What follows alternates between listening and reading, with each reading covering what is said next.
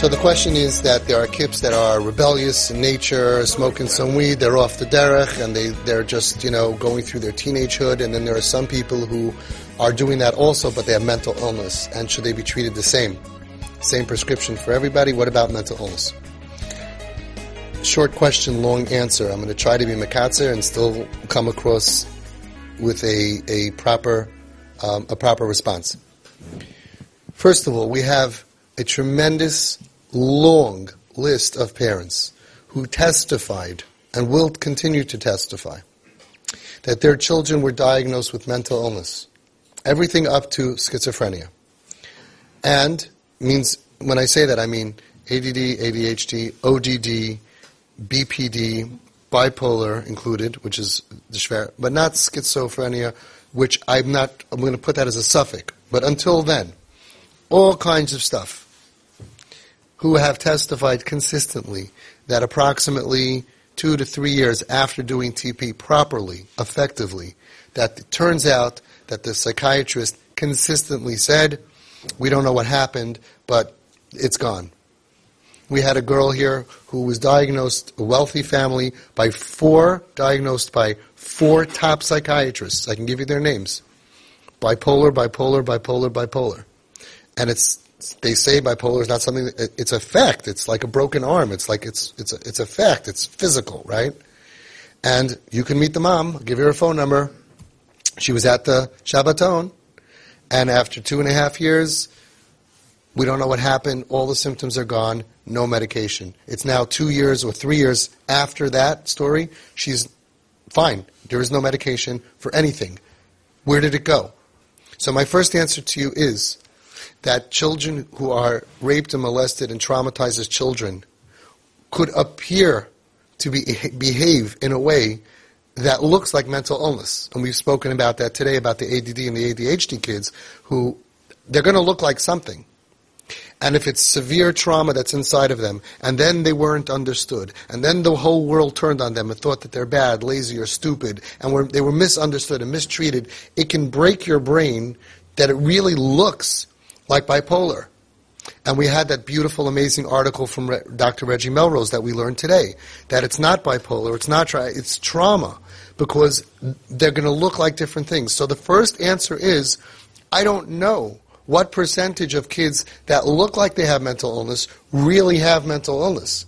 Many to most of our kids don't have mental illness. And I'm talking about large numbers. And I've said this publicly, and I've gotten tremendous flack from psychiatrists and the psychology world. Don't say that. You sound like a nutcase. And I'm saying, I'm not saying anything. I'm giving you feedback. FYI, out of 300 plus families, many kids had many diagnoses that are gone with TP. So either the diagnosis was wrong originally, which is what Melrose says, or we healed it the same as I don't know what. I don't know what. I don't have to know what. It's not my job. But we've done an experiment here that has proven over and over and over again that so far, out of 300 plus, and I take bad cases, and we take kids who are diagnosed with schwere things. They're not crazy, and they don't really have that mental illness. That's number one. Part A, we're talking about if we knew from Hashem it's mental illness, then we have a question. But most of the time it's not. They're acting mentally ill. They're out of control. Because their brain is broken from trauma, they will become addicted very easily to crazy stuff, sex addiction and shopping addiction and but that's because their brain is broken and they need it. Like we spoke about addiction today, it's only because of the pain. Take away the pain, the addiction falls away almost on its own. Except for heroin in that category, which is much harder. But all the other stuff, even cocaine, even shrooms, I'm doing this a long time. And this is what we're seeing. So that's the first part.